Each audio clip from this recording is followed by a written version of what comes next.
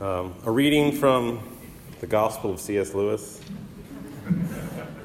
a passage that John and Kayla loved and that Kayla was talking about, which is the very end of the very last book of The Last Battle. And as he spoke, he no longer looked to them like a lion, but the things that began to happen after that were so great and beautiful that I cannot write them. And for us, this is the end of all the stories. And we can most truly say that they all lived happily ever after. But for them, it was only the beginning of the real story. All their life in this world and all their adventures in Narnia had only been the cover and the title page. Now, at last, they were beginning chapter 1, the great story, which no one on earth has read, which goes on forever, and in which every chapter is better than the one before. So as Kayla was saying, in the course of these many months in the NICU this past winter, they read the boys these Chronicles of Narnia. And, of course, they weren't sure how much the boys were taking in. But as Kayla said, it was incredibly encouraging and strengthening to them to read these things. Because obviously death was weighing heavily on their mind every time they would go there. Like this merciless dictator just always tempting them to lose hope, attacking them, mocking them. And so only something with equal weight and imaginative power could stave off the despair. And I think this is one of those passages that enabled them to not completely give up. And as he spoke, he no longer looked to them like a lion, but the things that began to happen after that were so great and beautiful that I cannot write them. You know, a passage like that from this story contains so much power because I think it taps into something deeper and more ancient than C.S. Lewis, and he'd be the first to admit that. Namely, that we are only at the very beginning right now of a great story. That all of us here, no matter how long our lives are, no matter how many days we get on earth, are just in the beginning of this story, which really, in some ways, first began to happen when Jesus Christ was resurrected. That's what Christians believe. That God became a human and then died and rose from the grave to start another story within this story. And this is not a children's tale. 2 Peter 1:16, Peter says, "We were not talking about cleverly devised myths when we told you about Jesus. No, we were eyewitnesses of his majesty." And so when he rose from the grave, Jesus showed us that all our adventures in Narnia are just the title page of this amazing, complex novel. And it is a story that began before creation, way before creation began. Listen to what 1 John 1:1 says. John says, "That which was from the beginning, we have looked at with our eyes and our hands have touched." That which was from the beginning, John says, entered into creation. And we actually saw it. We saw him. We touched him. And that story will not only begin before creation, but will end after this creation, way after this creation. And this is a passage that John and Kayla had read at the graveside service, Revelation 21:4. "Then I saw a new heaven and a new earth. For the first heaven and first earth passed away. And I heard a loud voice from the throne saying, 'Behold, the dwelling place of God is with humans. They will be his people, and God himself will be with them. He will wipe away every tear from their eyes, and death shall be no more. Neither shall there be mourning, nor crying, nor pain any more, for the former things have passed away.'" Former things.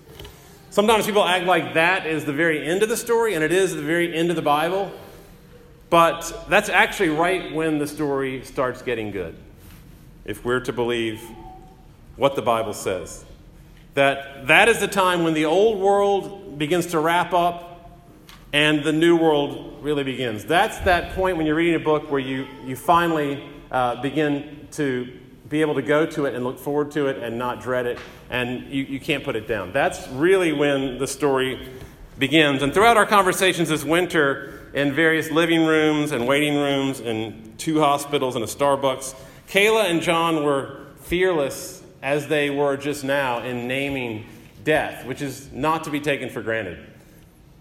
A lot of people can't do that. The word actually had no power over them.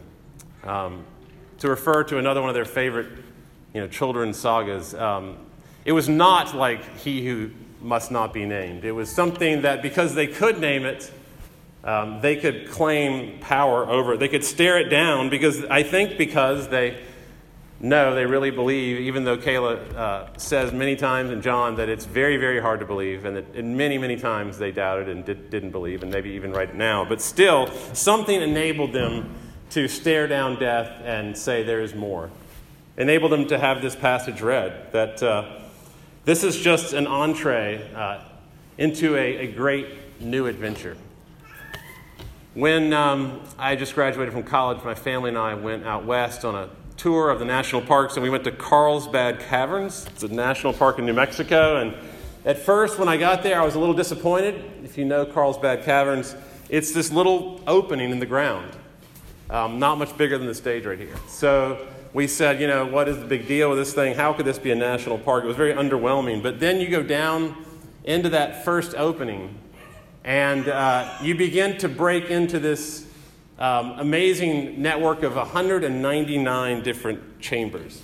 Some of them absolutely huge with gigantic stalactites and stalagmites and these unimaginable colors of sky blue and neon green. There were lakes with these fascinating creatures in them down there. There was one room called the stone organ, because the whole thing looked like a gigantic organ. And I believe that what we all saw, even John and Kayla, to the extent that they saw Daniel, that was just the entrance of this massive soul that we will begin to explore when we meet him on the other side.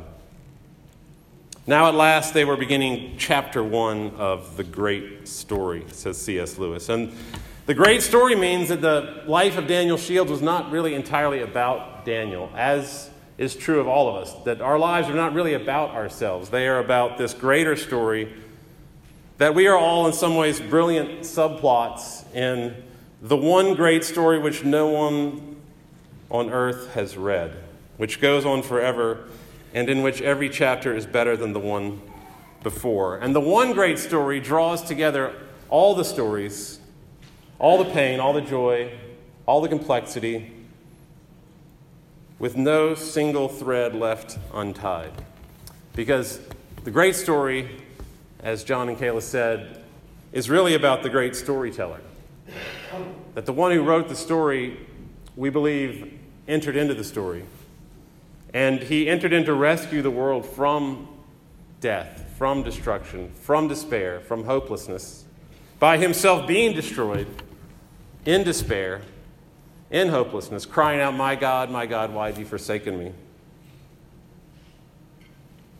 So we believe that Daniel is not frozen in this kind of frightening state of eternity. I often have had nightmares about eternity, like you're frozen in amber, this kind of fixed, static thing that never changes. That's not what we believe, and this passage has helped me to realize that Daniel right now is getting to know the storyteller, just beginning to get to know him, and that the plot is moving on. And Daniel's ahead of us. Maybe he's in chapter 2 somewhere right now. I don't really know how that works, how he could be in chapter 2 and we're still on the cover page. But I do know that, as Lewis says, every chapter is better than the one before. Amen? Let's pray. Father, we trust you